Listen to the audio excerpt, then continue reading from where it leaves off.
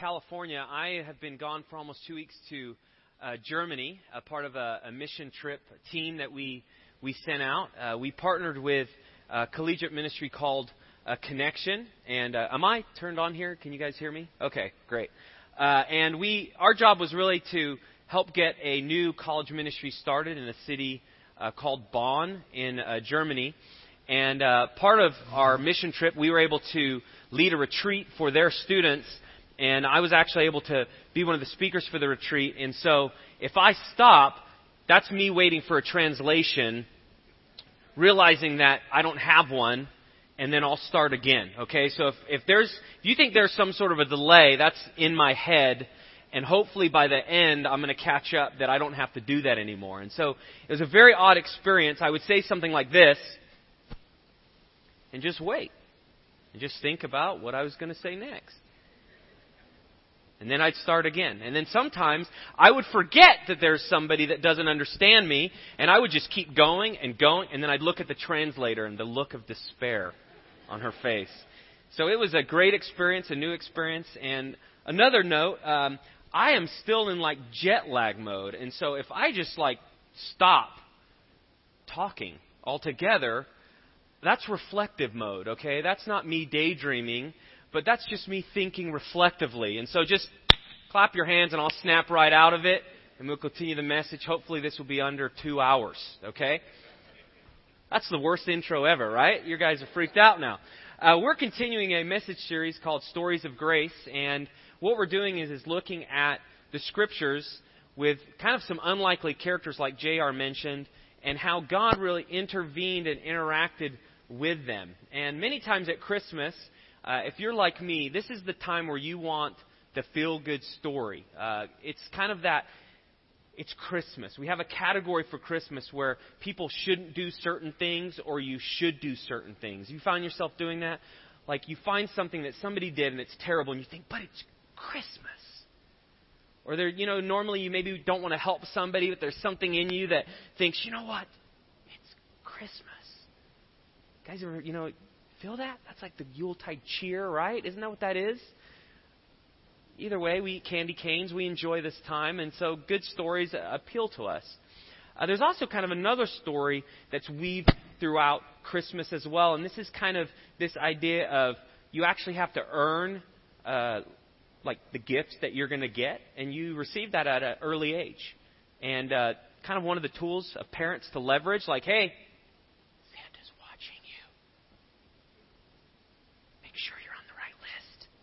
right?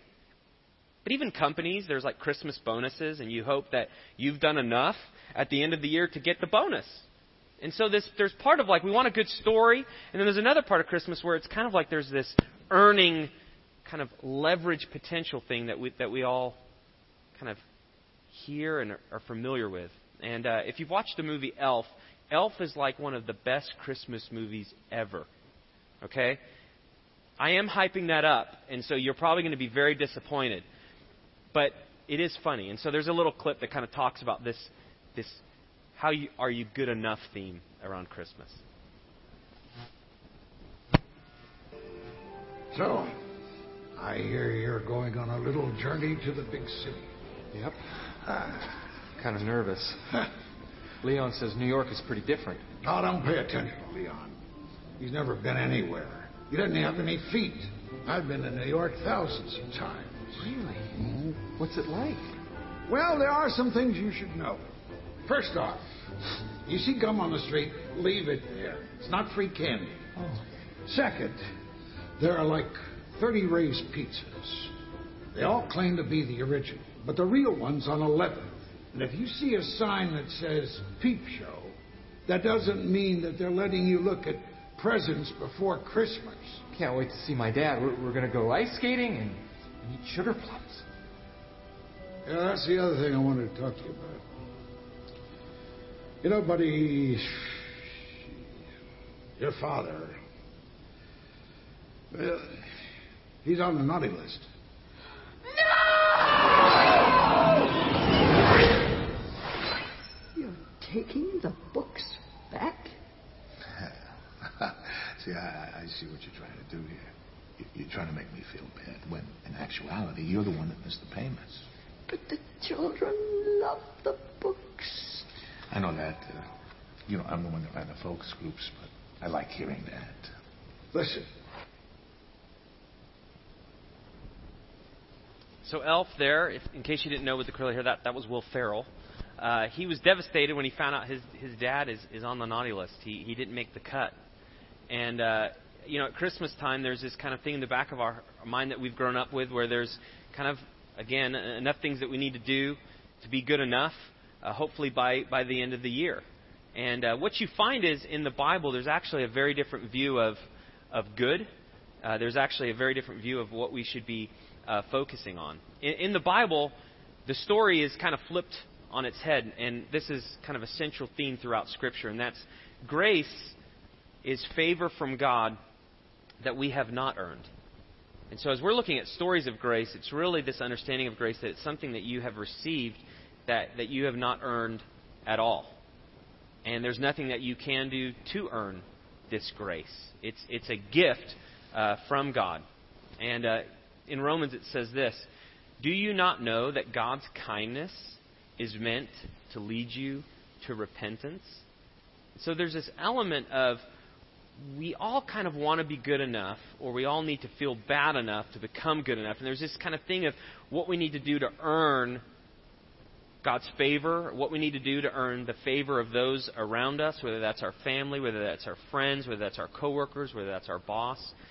But what you find in the person of Jesus Christ and in the relationship with Him is that there's actually nothing that you can do to earn that. Nothing. And in fact, like I just read, it's the kindness of God that He wants to draw us in. And so the reason we can't earn it is there would be an insurmountable amount of pressure to try to please the God of the universe to be good enough. And we couldn't stand under that pressure. We couldn't survive in that pressure. And so the stories that we're going to be looking at today is of a character that really, in all so many words, just had terrible choices that he has made. And this story is something that you'd think, this isn't like a feel-good Christmas story.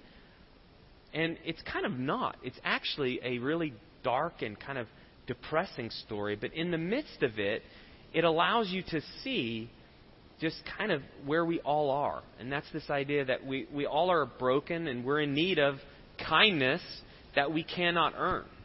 And so we're going to be talking today about the story of Judah. And we're going to be kind of taking the big story that spans a lot of time and kind of condensing it into a short amount of time. So I encourage you, as you hear the different references that I'm going to be talking about, if you're not connecting all the dots or I've not been able to connect all the dots for you, I encourage you to read this story and kind of all the different events on your own. This is actually a good opportunity to see how some decisions played out and what God did despite what Judah and his family members did in this story. And so I want to jump in, and I've kind of broken this into various scenes. Like any story, a scene helps you know what the focus is of that particular time. And so you'll find on your outline, if you want to follow along, the different scenes on the front page there. I'm going to be kind of talking about the things that happened in those scenes and then highlight some of the things that God did as all that was going on. So I just want to jump in. You'll find this in Genesis. We're going to kind of dig in about chapter 37. But you may have heard of Judah, and if you haven't, you've probably heard of Joseph, his brother. Joseph is the character in the Scripture that had that really cool Technicolor Dreamcoat robe. That was actually a musical. You might have heard Joseph in the Technicolor Dreamcoat. Well, that's actually from the Bible. They didn't call it a Technicolor Dreamcoat, but this is the brother of Judah who we're talking about. And the story starts where really Joseph is the favorite of all the brothers. And without realizing, he kind of rubs this in as he explains that really all the brothers are going to bow down to him. And note to self, if you're a brother, you don't tell the other brothers that they're going to bow down to you. That's not a good way to get the relationship started. And so there was a lot of tension with the other brothers. There's lots of tension within the family because Joseph was like the favorite. And so one day they just decide, you know what, we can't have Joseph cramping our style here. we're not getting the attention that we want from Dad. We want kind of the love, and where's the love? And there isn't any with Joseph here. And so they decide to do something about it. And Genesis 37 just picks it up with some plans that they have to take care of their brother Joseph, who they're jealous of. And it says this: "Here comes that dreamer," they said to each other. So they're kind of planning and trying to think through what they can do.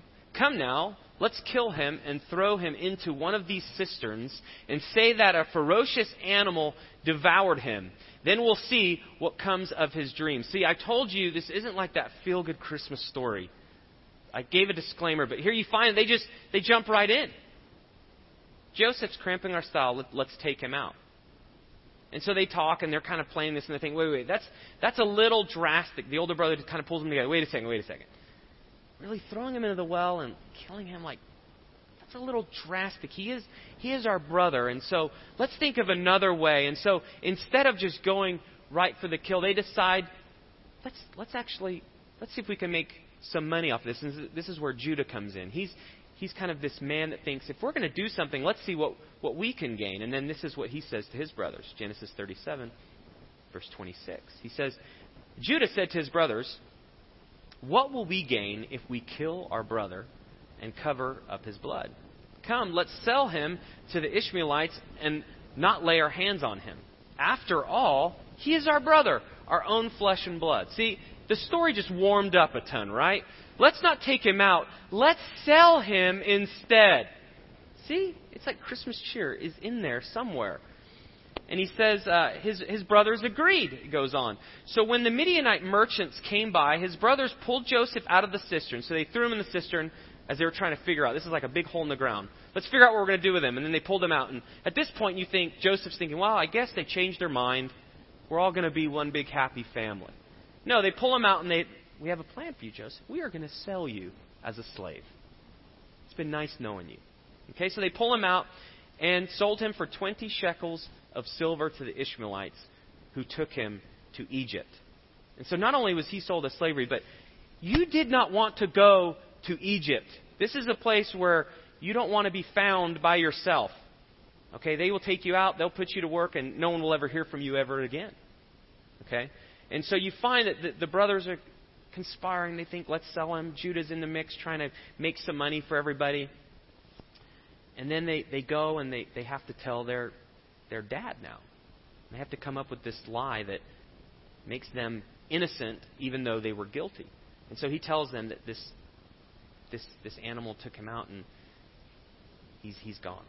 And verse 34 says this: "Then Jacob," that's the dad, "tore his clothes, put on sackcloth, and mourned for his son many days."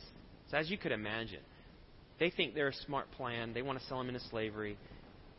And then it really hits. Their father is distraught. He's broken. His son is gone. All his sons and daughters came to comfort him. So the very people that conspired to do this are now coming to comfort him. But he refused to be comforted. "No," he said, "in mourning will I go down to the grave to my son." So his father wept for him. So you get this point in the story that Jacob, as they're seeing their father completely distraught, completely broken, they know what's happened. They know that he's still alive, but their father is broken, thinking that he is dead. And they had an opportunity to bring the truth out to really happen, to turn around and say, wait a second, we made a terrible choice. We sailed into Egypt. There's still time. We can go get him. But they didn't say a thing. Judah, who came up with this master plan, kept his mouth closed. And there's a pattern in Judah that you'll find as we continue the story about his life, that there's a pattern of hiding the truth. That became a real part of his life. And what happens is, as we sin, as we make choices that don't please God, whether that's how we treat people, whether that's what we do at work, whether that's just in the daily life, whatever we do that just we know we're not choosing to live life God's way, but instead to please ourselves, sin creates this brokenness from God.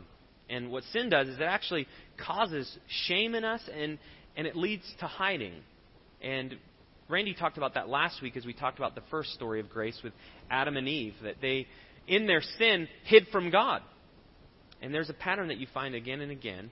When we make choices that go against God and His ways, there's just this fear in us and this shame that we have to hide ourselves from Him. And so you see this early on from the decisions that Judah had made, that he was going to just stand in the background. He didn't want to be found out. He wanted to kind of live life his way. But ultimately, he was living a life of shame. He was living a life of just utter despair to himself because he had made choices that had affected the lives of many. And so I want to jump to scene 2. And the truth comes to light. And so Judah has a pattern of hiding it, but what you find later in his life, the truth actually comes out as to who he is and what's important to him. And so I want to fast forward. This is kind of some more drama. This stuff, this is like soap opera stuff, if you haven't figured this out. This is crazy. Like the networks, they could write this stuff, and if you didn't know they were biblical characters, it would probably be huge because it's just conspiracy after conspiracy and all sorts of craziness. And so I preface that with just some other things that are going to happen now that you're going to be like, that's in the Bible? It's crazy. So Judah moves on with his life, and he has 3 sons. And his oldest son gets married to a woman named Tamar. Okay? His oldest son dies, and now Tamar is a widow. And in the biblical times, this is also kind of soap opera-like. The son that are still alive are supposed to marry the widow so the lineage can continue. And so Judah goes to his sons and says, hey, the oldest son, you need to marry Tamar because she's widowed now. And he's like, I'm not going to do that. I'm going to kind of live my life. And he's crafty just like his dad. And so Judah, in the midst of this, decides, you know what? I know I should help this woman who's my daughter-in-law. She's experienced trauma, but I'm just not going to ask my sons to do this. And so he, again, decides really to just please himself, not do the hard thing. And what ensues after this is Tamar decides that this cannot happen. She needs to be taken care of. No one's taking care of her. And so she actually commits to taking revenge on Judah. Okay? You guys follow me so far? Again, this is kind of crazy. We went from killing, slavery, money to now widow, revenge. Okay? So stay with me. So Tamar decides to do something about this wrong. Okay? So she decides that she is going to be to try to ensnare Judah, and she pretends to be a prostitute. And he has no idea that this is his daughter-in-law, and he sleeps with her. And he sees her again, and it's Tamar, and he doesn't want anything to do with her. And then all of a sudden, he hears that she's pregnant. And again, he didn't know that this was her, and so he decides to free him up from this obligation that he has as her father-in-law. He decides she needs to be burned at the stake for the wrong done. And he calls for this group to take her out. And what you find is that she had some of his stuff that he used to pay. And she comes with his stuff and says, this is the man who is the father of this child. And all of a sudden, Judah realizes, uh-oh. Can everyone say that? Uh-oh. I didn't hear it. Yeah. Uh-oh. I mean, really, uh-oh. He's lived his whole life, and all of a sudden, he called to the death of this woman and realized that she has the proof that ties him to this terrible sin that he had committed. And so in the midst of all this, the truth came out about the choices that he made. The truth came out about really what he had been doing, and no one knew. And he was just living a life of sin. And not only that, but he was actually accusing people of doing other things, and he wanted her life to end as well. But it was him who caused her this great pain as well by the choices that he made. And so Genesis 38, the story continues, and he says this. Judah recognized them and said, so he recognized the stuff and said, she is more righteous than I, since I wouldn't give her to my son, Shelah, and he did not sleep with her again. So there was just this point where he realized that my sin has caught up with me. The choices I've made have caught up with me. I've been trying to hide it. I've been trying to kind of go my own way. I've been trying to kind of take a step back and allow just no one to really know what I'm about, no one to really know what's important to me. And all of a sudden, in a split second, the truth of who he was apparent to all the people. So he had nowhere to turn. He just decided, you know what? She's more noble than I am. She at least is honest about her state. She at least is honest about who she is. And so what you find is, as you think about grace, a lot of times when we think about grace, we don't really think about what grace has saved us from. And it's grace that has saved us from these things within us that we try to hide. And ultimately, we try to hide them before God, just like Judah. The things that we've done, the things that we've thought, the things that we've said, all these things that we've done in our past, the things that we've done last week or years ago, these are the things that we try to hide from God. And God knows who we are. God knows what we've done. And so it begs the question, well, what do we do? If God knows and we are shamed by the things that we've done, what do we do? And actually what you find is, in the story of Judah, you see what God did. And so I want to walk through that. Scene 3, Judah is a changed man. Now, for everything you've heard so far, you really hope that he is a changed man, because the path he's on seems like his life is blowing up and being destroyed. And so this kind of leads to this point where he confessed. He realized that I've done this. She's better than I've made all these choices. And the confession is the thing that kind of begins to turn his life around. He admits who he is. He admits what he's done. And what you begin to see is, from that beginning confession before God and in front of the people, he began to start experiencing freedom. He began to start experiencing a new hope that he had never experienced before in his life. And that's really how life works. Confession is really the first giant step to change. You cannot change if there's nothing to change from. So recognizing that is crucial to the journey forward, to the way forward that God wants us to have. In fact, confession is the doorway to freedom from shame and the first step toward change. And this is confession. It's really admitting before God who you are and what you've done, and not trying to hide from Him anymore. And for us, we probably don't have a list of this drama in our own life, Lord willing. But we do have things that we've done that are not pleasing to God. So it begins by recognizing them and confessing them to Him, and just being honest with, this is what I've done, and not trying to hide it anymore. And so let's kind of continue and see what happens after he kind of takes this path of confession. What happens next? Well, I'm going to link kind of two parts of history. Remember, Joseph, his brother, was sold into slavery. And only by the grace of God, Joseph actually experienced a good life in Egypt. That seems impossible, but he became like second in power in this land in which he is a foreigner. And so even that, you see the grace of God, that where his brothers want to destroy Joseph, Joseph had this position of power. And a famine came on the land, and Jacob, the dad of all the brothers, realizes that we are not going to make it as a family. We don't have food. We don't have supplies. We're not going to be able to survive this period of time. Our lineage, our line, our family tree is going to get wiped out. And so he sends his brothers to the land of Egypt to get some food for their survival. Okay, so here's what's crazy. All the back history, selling their brother into slavery. Who do you think they meet when they go to Egypt? They meet their brother. Now at this point, they don't know it's him because it's been a long time, and he's got like robes on. He's got the bling. Okay, he's second in command in Egypt. The Egyptians, they know how to like have style, and so they've never seen their brother like this. Like from the shame, from the cistern, dirty, and the well and slavery, to this person who's now in charge of deciding how much food each family gets. Now, is that crazy?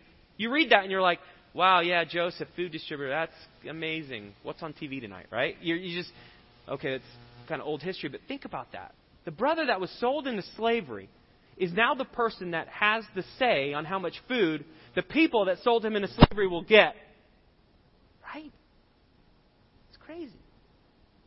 This is kind of what God's working. And so they go to Joseph and say, hey, Joseph, they don't know it's him, so hey, ruler of the food distributing guy.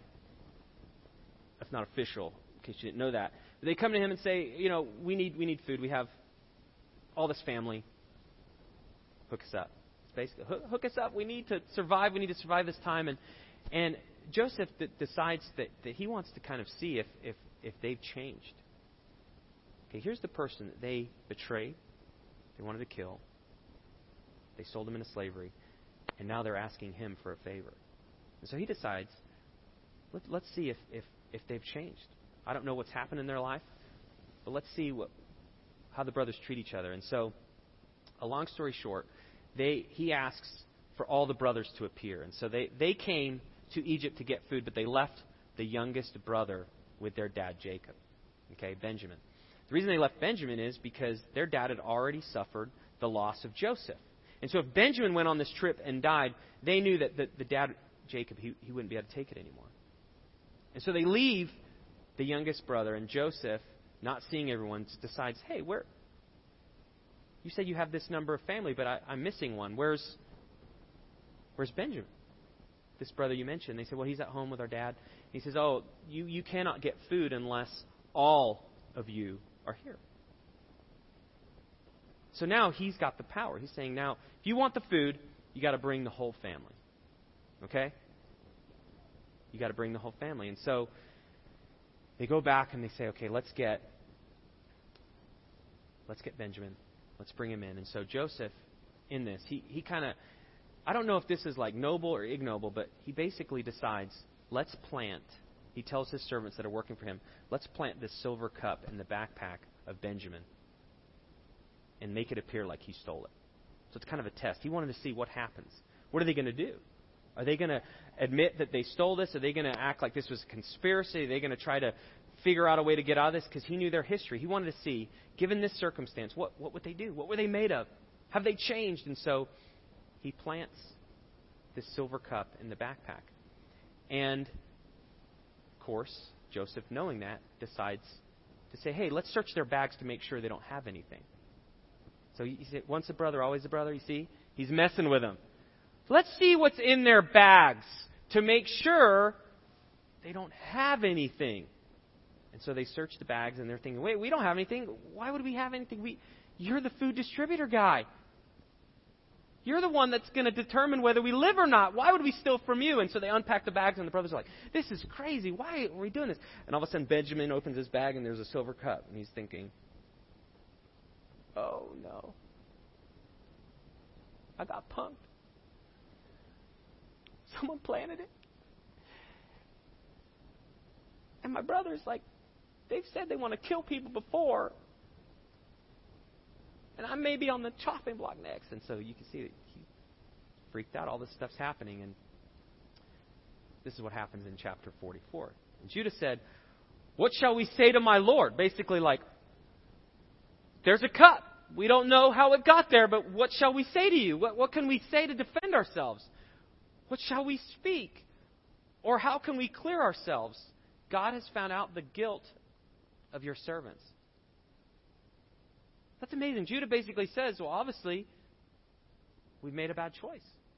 Because there wasn't a cup in our bags, and now there is. Behold, we are my Lord's servants, both we and he also, in whose hand the cup has been found. So he's basically saying, we're guilty. There's a cup in here. He wasn't sure how the cup got in there. But we're guilty. And so, it's amazing. This is Judah, the person who's made all these decisions to implicate other people. And in the midst of all this stuff where they could have the chance to survive, they could have the chance to food, to continue their lineage of their family, it could be stopped right now. And instead of fighting against that, instead of fleeing, instead of running, he admits, it says, yeah, we're guilty. Because there's a cup in there. I'm not sure how it got there, but we're guilty. And so the deal is, okay, so Joseph's thinking, well, now let's see what else they're made of. And so Joseph continues in chapter 44, and he responds, and he says, but he said, far be it from me that I should do so. So he's basically saying, Judah responded like, what should we do? Should I be your slave?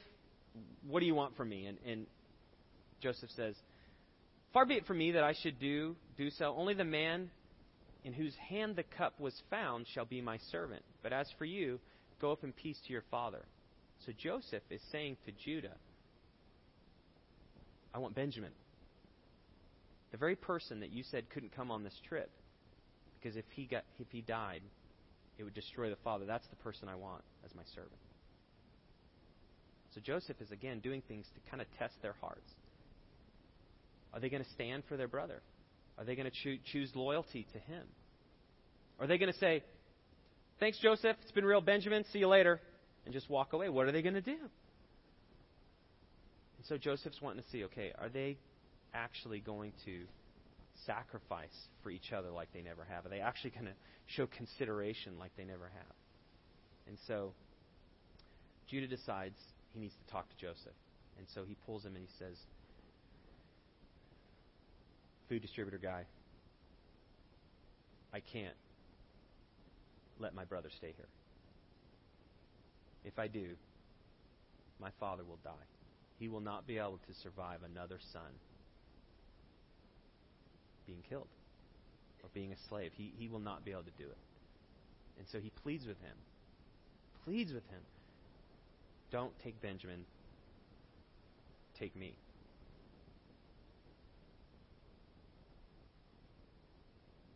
And you can imagine Joseph hearing Judah say this, and for the first time in his life, seeing Judah actually consider someone other than himself. And Judah is just trying to plead. He's trying to just figure out a way. How can I protect this brother that my dad told me I have to protect? And you know, in the back of Judah's mind, he's thinking, I have already cost my father one of his sons. I cannot do that again.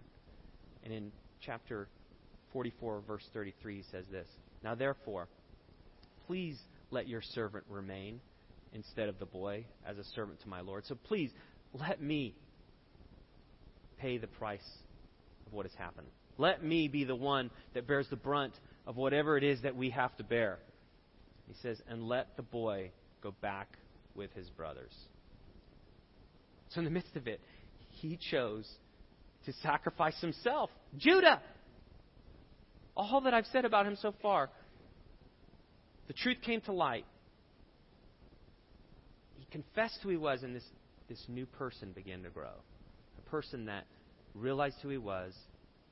He wasn't worth anything before God. And instead of just choosing to just claw and earn all he can and get ahead of everyone in his life, he decides for the first time, take me. I'll stand in the gap. I'll sacrifice. So for the first time, he's no longer just thinking of himself. And could you imagine if Benjamin again would have to do that? He would have another brother in slavery because of the choices that he has made. And he would have another round of explaining to his father how he has lost another son. So Judah decides, I cannot do this. I'm going to do the right thing. And so he is a changed man. Judah would not do this unless this was really who he was on the inside. And it started way back then where the truth came out and he confessed. And he decided to turn and admit who he was. And from that point of action, it happened years before, you see on the other side a transformed man, a different person. And the story goes on. He actually gets blessed by his father. And I'm skipping kind of more history here, but at the end of his father's life, Jacob, like all the fathers of this time, you bless and kind of tell the different sons and the daughters like of what they are going to receive. And so, if you're a child, you kind of wait like, oh man, do I get the donkey or do I get like the food cart? And you're like kind of pumped and just kind of wondering what you get. And you imagine Judas thinking, I'm lucky if like I get a seat to sit in from all I've gotten. And so they're probably waiting, anticipating what Jacob is going to give. And he actually gives a blessing to the most unlikely. He gives a blessing to Judah. And this is what it says in chapter 49. Judah, your brothers shall praise you. What? Your brothers shall praise you. Your hand shall be on the neck of your enemies. Your father's son shall bow down before you. There's this part. You will have power. You're going to be a leader. It goes on. Judah is a lion's cub from the prey, my son. You have gone up. He stooped down. He crouched as a lion, and as a lioness, who dares rouse him? So you have this power. Let no one mess with you. And he goes on. The scepter shall not depart from Judah, nor the ruler's staff from between his feet, until tribute comes to him, and to him shall be the obedience of the peoples. Grace came to Judah. The most unlikely person. All the decisions that he has made, the people that he has double-crossed, the sin that he has committed. In the end, because of the fact that he decided to admit it before God, you see redemption. That is the story that only God can do. There's no way that a person like Judah or me or you can receive favor because of what we have done. But because of the grace of God, He intervenes and He intersects with our life, we have hope. If you're like me, you say, if there's hope for Judah, thank God, I think there's hope for me, right? Judah gives hope because he was blessed, the most unlikely. And it even goes further. It kind of transcends even to the New Testament. The genealogy of Jesus. At Christmas time, a lot of people talk about kind of where Jesus came and His birth and all the people that were kind of connected to His family tree. Well, check this out. Matthew chapter 1. A lot of times you kind of rush over this. This is like maps in the Bible. You ever do this like maps? It's like it's this many miles. You're like, yeah, I don't need to know. Genealogy, okay, this person, this person. You ever get to that list and you're like after the sixth person, you're done tracking? Well, this is why lineage is important in genealogy. It says this. This is the book of the genealogy of Jesus Christ, the son of David, the son of Abraham. Abraham was the father of Isaac, and Isaac the father of Jacob. Okay, this is where you kind of get, oh dear. Verse 6, where are you, right? The father of Jacob. And Jacob, the father of who? Judah and his brothers. And Judah, the father of Perez and Zerah by who? Tamar. She's in there too. This is crazy. And Perez, the father of Hezron, and Hezron, the father of Ram. Okay, so the genealogy of Jesus, the Messiah, the chosen one. Judah's name is in there. If his name is in there, your name is in there too. If you choose to do life His way, there's nothing that you have done that erases you from being connected to Jesus Christ. And Tamar, she's in there too. Because if you turn to God and you do life His way, there's nothing that you can do that takes you away from the relationship that Jesus wants to have with you. This is a story of grace in history that Jesus extends to us. And so I just want to encourage you. Stop hiding from the God who pursues you. Stop running from the God who wants to have a relationship with you. Whether you've been investigating Christianity and you're maybe trying to figure out what it means or what it doesn't mean, the bottom line is it starts with admitting that you need help. That you need someone that transcends space and time, that supernaturally can intercede and intersect with your life. So it begins with admitting that, confessing that. Just like Judah did thousands of years ago.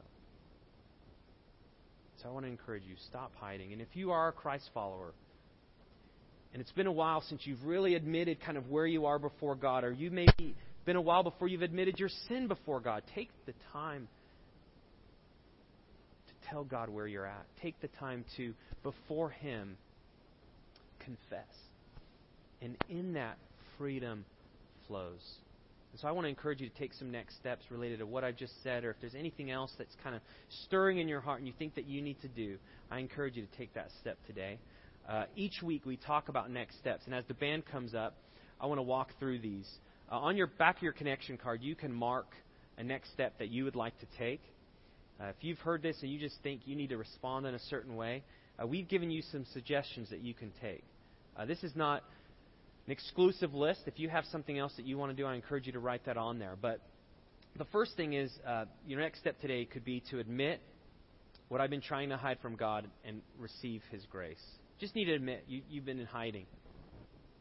And you need just to decide, I'm not going to hide anymore. The second thing is aim to give grace to others this Christmas. Okay, Christmas time is busy and it's stressful. And it's like you're going from one thing to the next. You've got to get all your work done. You've got to do this. You've got to do that. And in the midst of that, it's so easy to run over people. It's so easy to put yourself first and sacrifice others. The example of Judah at the end of his life is he actually sacrificed himself and put others before him. And I want to encourage you, that's something that you can decide to do with the people that you relate to, whether that be at work, no matter how difficult they are, whether that be at home. There's people in your life that you can choose to be gracious with. That impacts how you speak to them. That impacts how you treat them. That impacts the attitude you have about them. So I want to encourage you, just ask God, is there somebody that you can extend grace to where they can feel hope because of the way that you have treated them? So I encourage you to do that. And then last but not least, invite someone to our family Christmas service we're going to be having on the 22nd. This is a great time where we talk about the difference that Jesus makes in everyday life. And there's adults talking, but the best part is there's kids that sing. And that's worth the price of admission, which is free anyways. But it'd be worth it even if it costs money. Okay, so I invite you to do that. There's a flyer in your program where you can invite people as well. Let's pray together, and then we're going to sing back to God and receive our offering.